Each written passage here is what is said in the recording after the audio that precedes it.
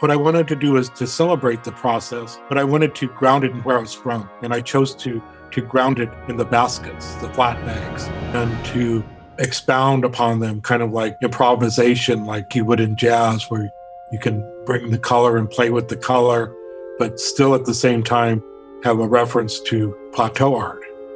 So if that's what we work toward, is when will the art world embrace us? Me. It's beginning.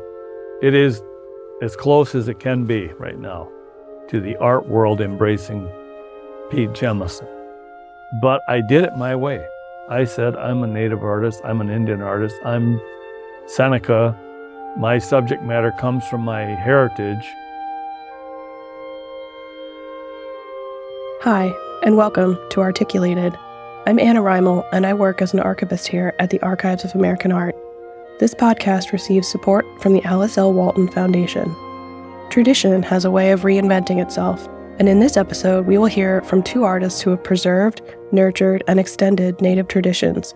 Joe Feddersen is a Colville artist from northern central Washington, and G. Peter Jemison is a Seneca artist from upstate New York.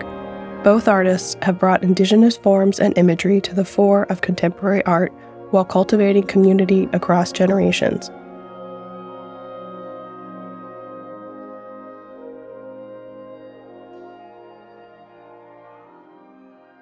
Joe Feddersen fuses indigenous iconography and landscape with contemporary composition across glass, baskets, ceramics, and prints. His work is currently on view in Sharing Honors and Burdens, the 2023 invitational show at the Renwick Gallery of the Smithsonian American Art Museum. In his 2021 oral history with Cecile Gonton, a curator at the National Museum of the American Indian, Feddersen recounts his formative years in Omak, Washington. I usually refer to myself as Native. I'm Okanagan and Arrow Lakes lineage. As a child, we would go visit my grandparents that lived on the Penticton Reserve in Canada. That's where my mom was raised. I grew up in a family. I had 5 siblings. It was a large household. My dad worked in a lumber mill. He's from a German heritage. I'm not too sure if it's his dad or his grandfather came from Germany. But they lived in a kind of a German community in a place called Havila. And that's in the northern, that would have been in the northern half of the Colville Reservation.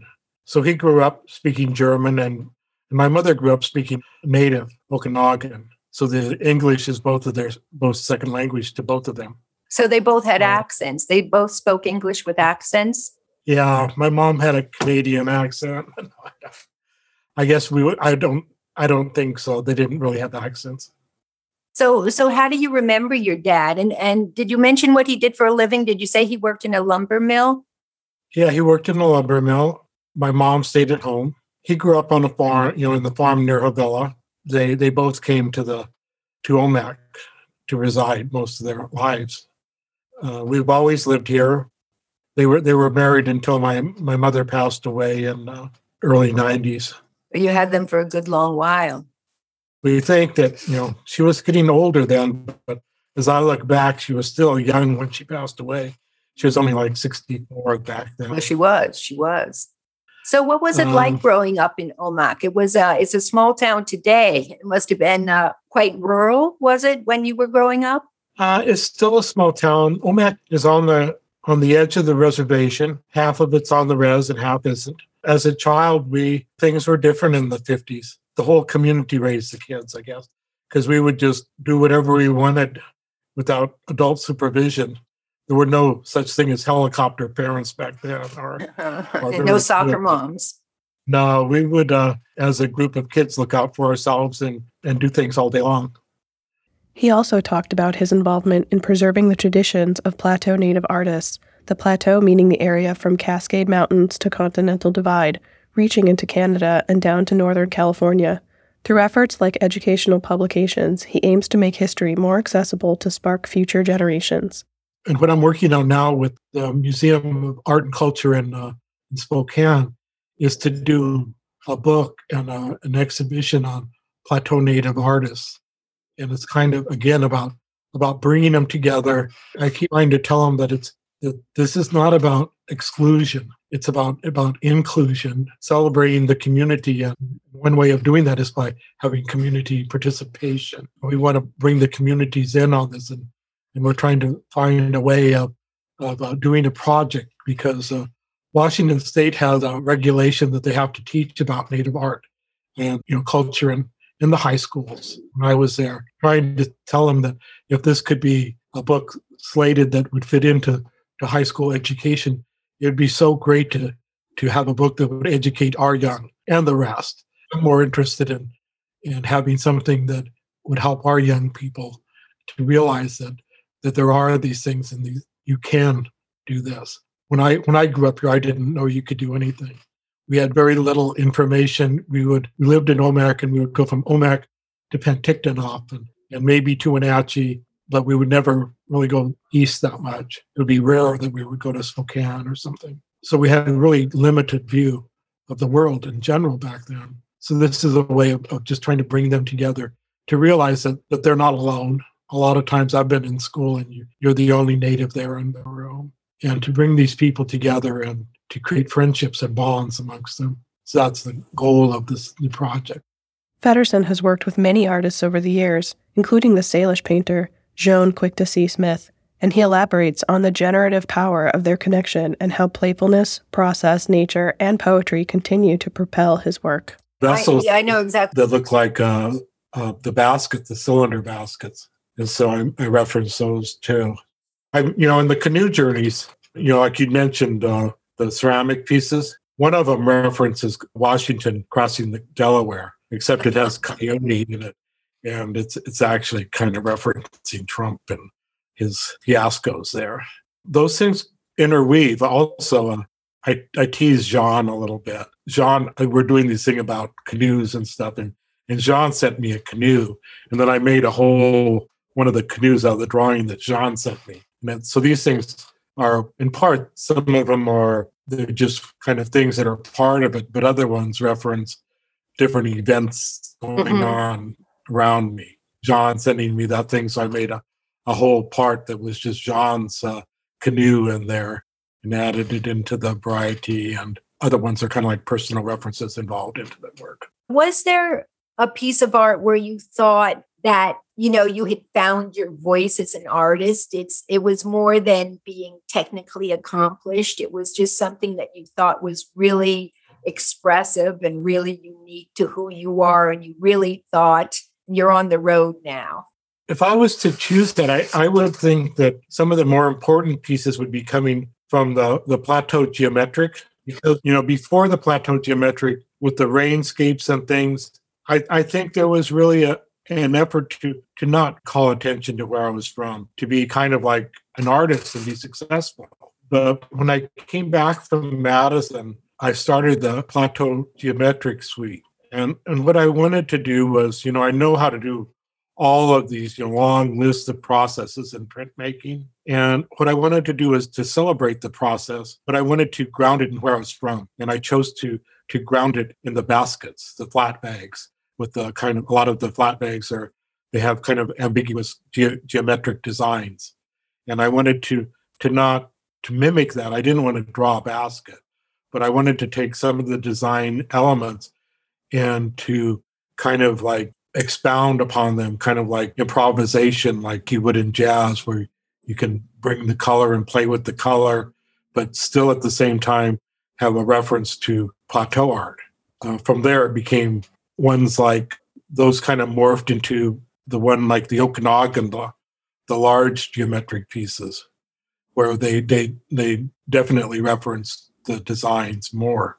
The Wyatt View from Crow Shadow, the piece I did there, and you can see that that's transitioning beyond the reference to the baskets into incorporating new elements of the landscapes, like the cul-de-sac or the towers that are, these high voltage towers go across our ridges now, where in my youth, you would look up there and there would be no towers going across the landscape. And so those are the ones that I think of the plateau geometrics as like the starting point for that whole set of work.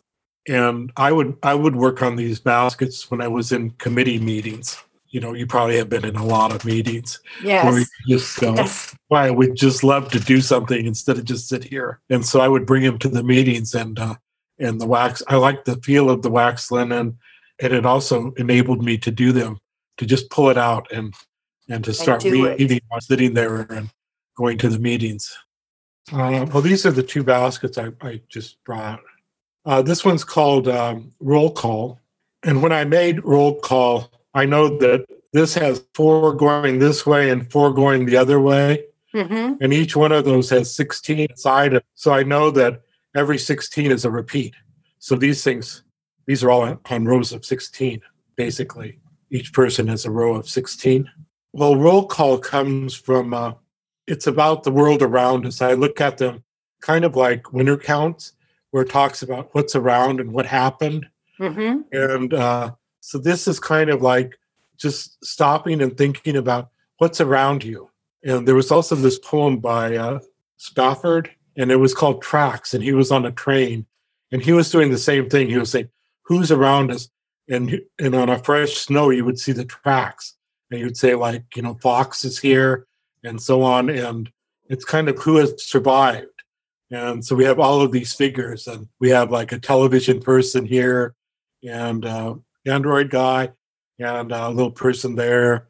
I think I was up at the Burger King, and I looked across, and there was a whirlwind across the valley, and I thought, yes, I should bring that in, and a cat, and so on, a high voltage tower, and a mosquito, and just things that are around you, and kind of thinking that, this is our world today, and who is here, who has survived, and we have like eagle here. When I grew up in Omak, there were no eagles. In the 50s, you never saw eagles, and since they banned the DDT, Oh, the wow. eagles come back. It's a common sight to see eagles today. And we have space people and our trees and a snake, and this house I live in has these praying mantises that all of a sudden they'll be at my front door, and you go, oh, well, thanks for coming by and visiting. So it's kind of a narrative about who's here. Mm-hmm. And it also makes me think of those high school pictures where they have the class pictures and all of the people in it. Yeah. Kind of this grid and stuff. It kind of references out. That's what these are about. So is it Elizabeth Woody that taught you basketry? Yes, Lizzie did. She was working with Mary Slick. It seemed very intuitive for me. And I think I told you about the story my mom told you about how I would just take one can of rocks and Yes. pick one out at a time and put it in the other. And it's like that when you're weaving. It's just very methodical, and it's kind of like a pacing. It seems soothing to just sit there and work. And I brought another one along here too. This one's called Highway with HOV Lane. Yes. So you can see the highway and the HOV lane. And on these, I really liked them when the design fluctuated. Like you wouldn't normally look at that and think highway with HOV lane. Exactly. No, that's not really what comes to mind if it doesn't know your work. And then you go, of course it is. That looks like traditional basket, kind of. So some of them kind of have that way of like being in two worlds.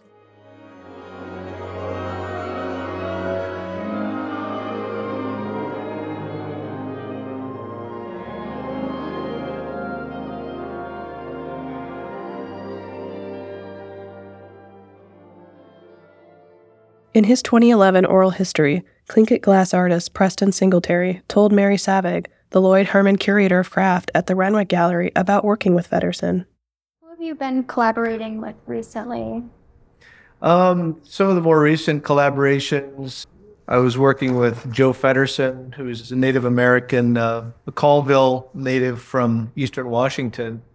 And he approached me a long time ago about making some glass baskets. I think the first group of baskets that he wanted to make, he's a basket maker by trade. That's one of his mediums. He's also a great print maker, and he was an educator down in Evergreen. Anyway, he approached me about making these glass baskets based on his artwork. And then I think the first group went to actually the NMAI when the High Foundation had just opened, sort of a prelude to the opening of the bigger museum in DC. And so those pieces went there. That was one collaboration. Can help me execute those things. Another process that you, I think invented might be the right word, is with Joe Feddersen on the baskets. You guys worked together for a long time to come up with that texture of the basket on glass. Yeah. How long did that take? What was that process like? I wanted to create some pieces, again, that would be more referencing a traditional object. And so I worked on the basket designs.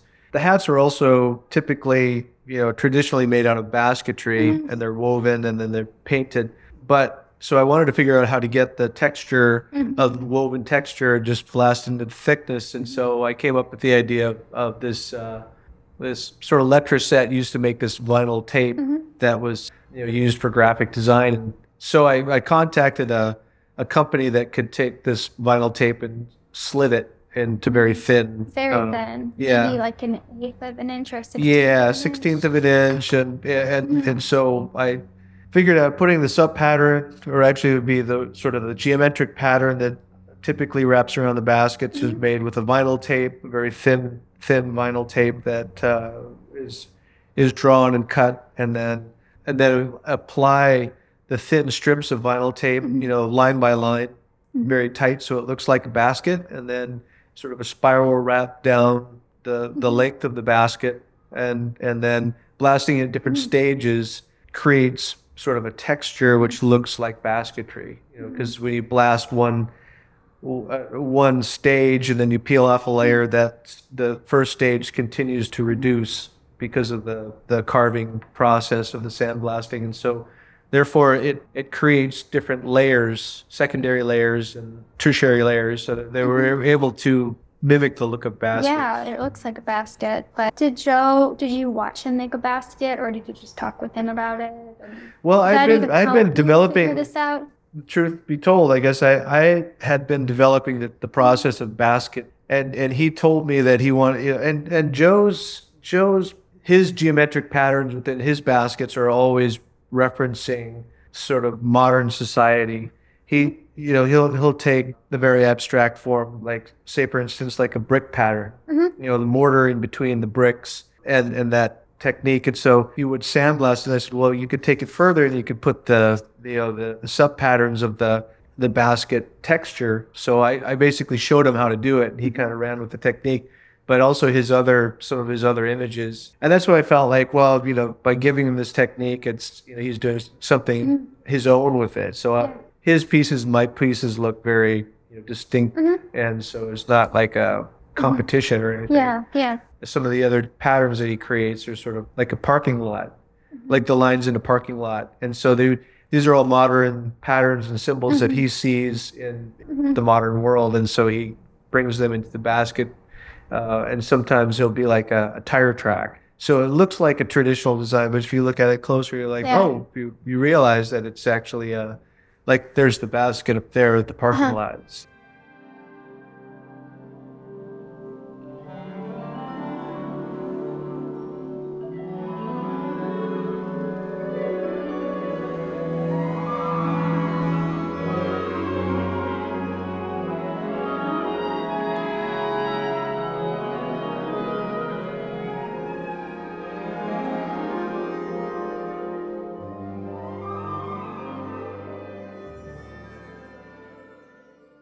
G. Peter Jemison, a member of the Heron clan of the Seneca Nation, lives and works in Rochester, New York.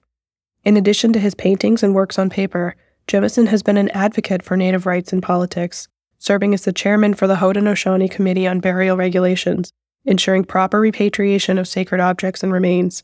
He was also the longtime caretaker for Ganondigan, a historic site that preserves Seneca and Iroquois art and culture. In his 2021 oral history with Nicole Scott, he recalls his childhood. I was born January 18th, 1945, and I was born in a small town called Silver Creek, New York, which is in western New York State. It is probably 10 minutes away from the town where I actually lived. There was a small hamlet called Irving, and I grew up in Irving, New York, which is a border town of the Cattaraugus Reservation. The reservation was across the Cattaraugus Creek. I could throw a stone across the creek, literally. This is more the size of a river, the Cattaraugus Creek, especially the part where I grew up. And there was a car bridge that went across the creek that connected the reservation with the hamlet of Irving, a small village of Irving.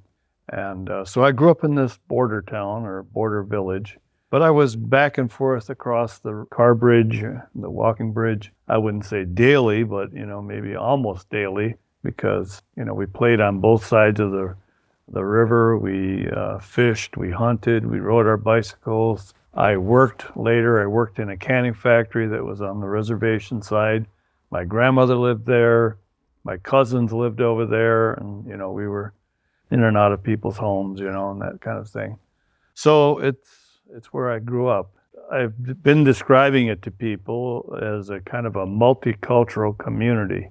And the reason I say that is in the summertime, these men came from the tropical islands like Puerto Rico, Trinidad, and Jamaica to work for the farmer who lived next door to me. And they literally stayed in housing that he provided at the back of his property. And then in the summertime, when the canning factory was working, and it went until the early fall, Black people came from the South and they worked in the canning factory. People from the town worked in the canning factory. Senecas worked in the canning factory. And then there were a group of Italian immigrants who had a kind of a dormitory style of housing that they all lived in. And they came out of Buffalo and they worked in the canning factory. So there were all kinds of people around, especially in the summertime. It was a place where they canned beans and tomatoes and beets. So it was a job. One thing I laugh about is that our hourly rate was $1 an hour. Regardless of what you were doing, you made $1 an hour. I also describe the town this way, and I say that there was a general store in the town, and everyone came there to pick up their mail, those that didn't get rural delivery, and they also came there to get cold cuts and other kinds of things that he had. You could buy rope there, you could buy pants there, you could buy some shirts and things like that. And in the back of the store was a post office. And so I often describe that there were all kinds of different smells inside there. You could smell the cheese that was behind the counter. You could kind of smell the area that was a little bit dusty where all these older things were. It was kind of jumbled up. It wasn't really well kept on one side of the building where the clothing and other items, I don't know what they call that, but dry goods, they were there. And then the post office seemed like it had a kind of its own smell too. And as a kid, you notice these things and you think about them. He goes on to describe his time in college and his decision to move to New York to pursue a career as an artist. It took me 5 years, but I managed to graduate with a degree as a Bachelor of Science in Art Education. But I did not get into the college or the university that I wanted to go to for graduate work, which was Yale. And the reason I wanted to go to Yale was because I had a professor now who was young and who had just graduated from there, and he was going to help me get in. But there were two of us going together. My friend got in and I didn't get in. I decided then I was going to move to New York City and become an artist. I always also say I was going to move to New York City and become a famous artist, which is kind of a joke. I had no idea what I was doing. I just knew that if I couldn't get into the graduate school, I might as well go and become an artist in the place that was the center of the art world at the time. This was before I really learned who I was. This is 1967, so I'm just still not really knowing what it meant to be Seneca. I hadn't met all my relatives yet. I hadn't met those that were the preservers of our traditions. So I was following this path of the white art world, and going to the center of the art world. And I was going to try to make it there, And I had this idea in my head that you went and you starved. You went and you struggled and you made enough money somehow to be able to feed yourself, but you had to accept the idea that you had to struggle and deprive yourself of things because you were going to get your art, you were going to do your art. And almost like somehow or other that gave you some special, whatever it was, meaning, or you knew more by that struggle that you would go through. I don't know. but it was rough, it was really rough. And about midway of me being there and thinking that way, I had read some quote by Picasso, which said, you have to kind of go out into the city or into the bars or wherever the artists hang out. If you're going to become known, you have to put yourself out there so that people know who you are and meet people and meet the right people and make your way. Staying in your studio by yourself, you're not going to be able to accomplish what you want to do. So you've got to step outside of yourself and go out there. I took that to heart and I did it. When I was 23, I had a chance encounter with a well-known gallery owner. He came to my studio, looked at my work, and included me in a show with other professional artists, and some artists that had a big name. They were established, and I was showing with them.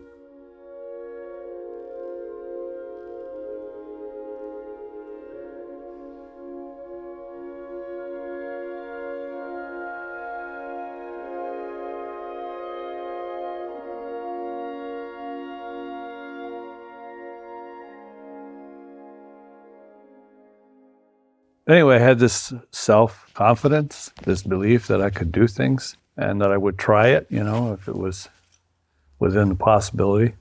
And really, it has remained with me my whole life. If I think I can do it, I will do it. I'll keep trying and I'll work at it and attempt to accomplish that idea. When I think about where I came from, as from a very small community, and a pretty sheltered life, really, in an environment which was not really accepting of Indians, at the time. I was one of the very lucky ones, I think. I was given opportunities by people to do the things I've done. I've always had this other feeling, which is that whether they're my ancestors or who they are looking after me, looking out for me, and have helped me through difficult times. That's something that has remained with me. And I didn't really come to fully understand that until I began to focus on my traditional way of life, that I began to really think of those that had gone before me and want to learn more. And yet, even before I knew these things, I still had some kind of belief. I had this one experience that really stuck in my mind. Around 1972, my grandmother passed away.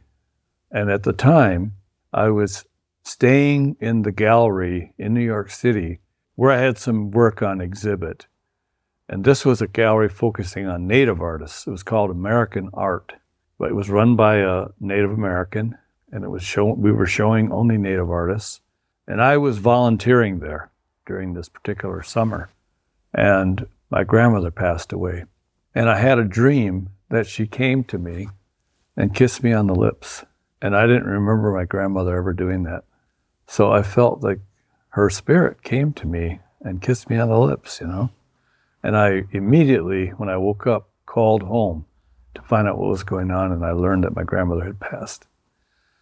And so I made every effort to get home and go and see my grandmother, And it sort of was that kind of beginning of this connection that I really felt closer, I guess, to those ancestors that had come before me. And this was what was happening. Like, I was really beginning to think about being an Indian, and really beginning to think about the things I would learn later, like, what does that mean? What does that mean to say I'm a Seneca? And I knew that, if anything, I wanted to be knowledgeable about that. I really wanted to understand it. Not just words, not just I'm a Seneca. But one of the things I had been taught was by one of my teachers that art is a long game, that it isn't who finishes the race first, it's who has the longevity to stay in the race or in the act of being an artist, that it may take you a long time to achieve what you set out to do. Jemison also discusses his involvement with the American Indian Community House Gallery, a nonprofit center in New York that fosters intercultural dialogue and understanding while supporting Native Americans in the city. He met artists like Joe Feddersen there in the 1980s, and the close-knit community sustained his drive after the loss of his earlier works, and as he started his landmark painted paper bag works, which considered contemporary notions of Native life in his bustling urban setting. Moved back to New York City in 1978 after having done several other things. I was offered a job to run the gallery for the American Indian Community House. And because I had the experience of working with that art gallery that I spoke about, where my grandmother her spirit came to me, and because I had organized a few exhibits of Native artists, I kind of thought I could do it, that job in New York. And I was kind of thinking it was a way to get my art career going again, because my art career had sort of gone to the side while I was ironworking and being an administrator and doing that kind of stuff. And there had been a fire on my grandmother's property where a lot of my art burned up. A lot of the art I had first created in New York, and some of the work I had done in California, and some of the work I did in Schenectady. When I moved back to the reservation, moved back home, it all burned up. And it was devastating for a while. For a couple of years, I didn't do any art. I couldn't bring myself to do it. Finally, I got back to it. But it really was after I moved to New York City the second time in 1978 that a couple of opportunities opened up to me, and I really started to create art again and think of myself as an artist and think of my art career. And I think about this man. His name was Robert Davidson. He's a Haida from the Northwest Coast, British Columbia. When we met, he said to me, "Peter, what happened to your art career? Where's your art?" And I told him, well, I kind of set it aside while I run this art gallery. But he kind of implied that I should get back to it. I should start working again on my own art. He was right, and I wanted to, but I had to have a space where I could work. And eventually, by the time I met him, I had an apartment in Brooklyn, and there was a room that I could use as a studio, do some artwork. And so I kind of gradually eased my way back in. And an opportunity came my way because of paper bags, of all things. An opportunity to show paper bags. And they kind of opened the door to the art world again. So if you don't mind going more into those feelings of losing your art. Yeah. How did you get out of it? Well, what happened was somebody had set fire deliberately to this building where my art was stored. I assumed it was a guy that I had caught on my property who was driving a pickup truck. I kind of convinced myself that it was him that did it, and he was white. But kids on the res were also destructive, some of them that were unsupervised, they would, do all kinds of stuff. And so I didn't know if they had done it. And then while I was teaching on the res, and we had set up an art area, an art studio, someone had come in and really vandalized one of my paintings, that I had there. And I kind of knew who the kids were. And so I was like, they don't understand what my art is about. They don't really appreciate that. And somebody burned my paintings up. They didn't even know they were in there probably.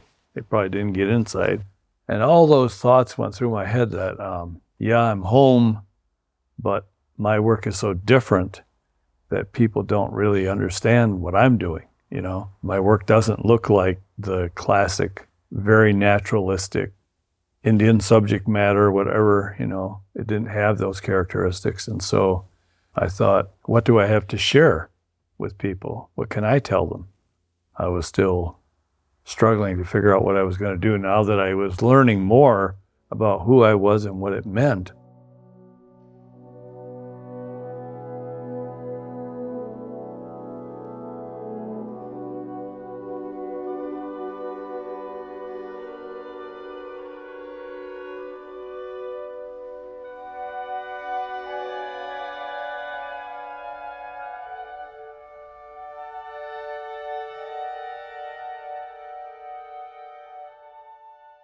Reflecting on the topography of contemporary Native art and the contemporary art scene more broadly, Jemison discusses the role of community or heritage labels for artists, as well as the insight he gained from the painter Jack Whitten.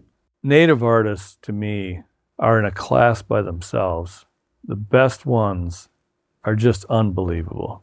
They have a skill level that you don't find in other artists. The skill level that they have and the aesthetic Their work is just flawless in that way. And usually it just really, boom, it's right there. It just has this incredible impact. And I can't help but admiring their work. And it might be very traditional type of work, pottery. It might be basketry. It might be jewelry, or it might be some kind of a beadwork. I mean, it might be a traditional art form, but the work is just like outstanding. Some Northwest Coast carvers that I got to know, Robert Davidson, and his work really impressed me. We had talked about this before, about being labeled a native artist rather than just an artist. Okay, so we've talked about this, and it really was a conscious choice on my part. And this conscious choice took place quite a while back now, because it would have been as far back as 1973, 72, when I made a conscious choice to show with other Native artists and to be considered as a Native artist, as an Indian artist, as a Native American artist, as an indigenous artist, whatever label you want to put on it. I made the choice that that's what I wanted to do. And I recall saying to you, I was advised not to do that by a black artist that I knew, who warned me that I was pigeonholing myself and I would wind up limiting my opportunities by acknowledging that I was an Indian artist or a Native artist. And my thought was, yes, but I am. I mean, my parents are both Senecas.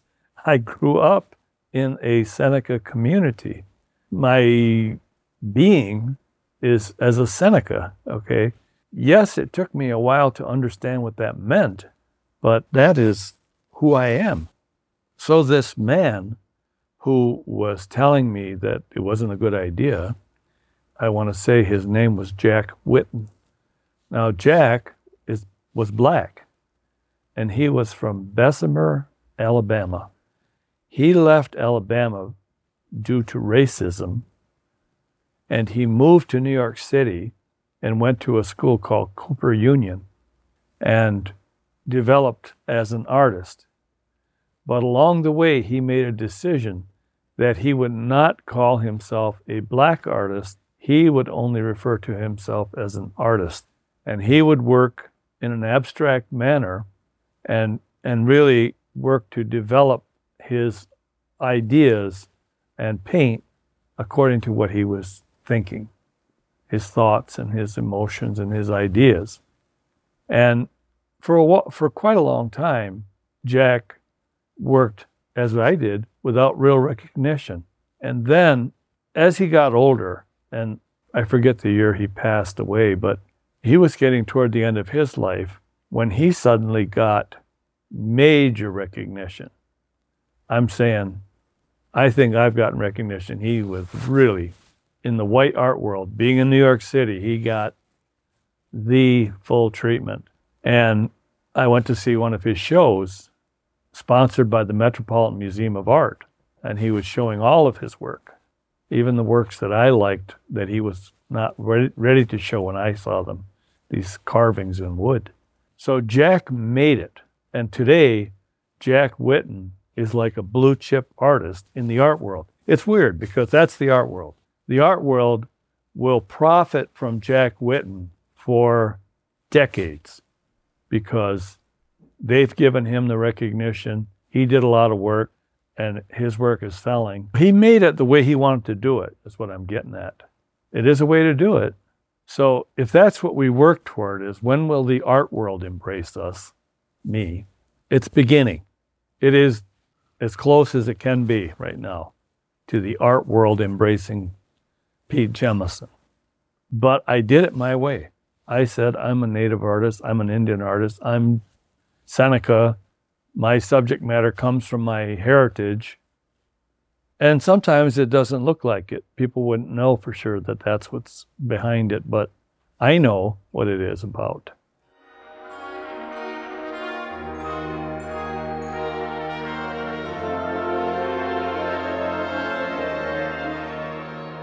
This podcast is produced by Ben Gillespie and Michelle Herman at the Archives of American Art. It was edited by the team at Better Lemon Creative Audio. Our music comes from Sound and Smoke, composed by Viet Kwong and performed by the Peabody Wind Ensemble with Harlan Parker conducting. For show notes, works cited, and additional resources, visit aaa.si.edu/articulated. If you enjoy Articulated, please consider rating and sharing it. The Archives of American Art at the Smithsonian Institution is a nonprofit organization that relies on donations from individuals like you to sustain our ongoing operations and special programs like Articulated. To support our work, please visit aaa.si.edu/support. Thank you.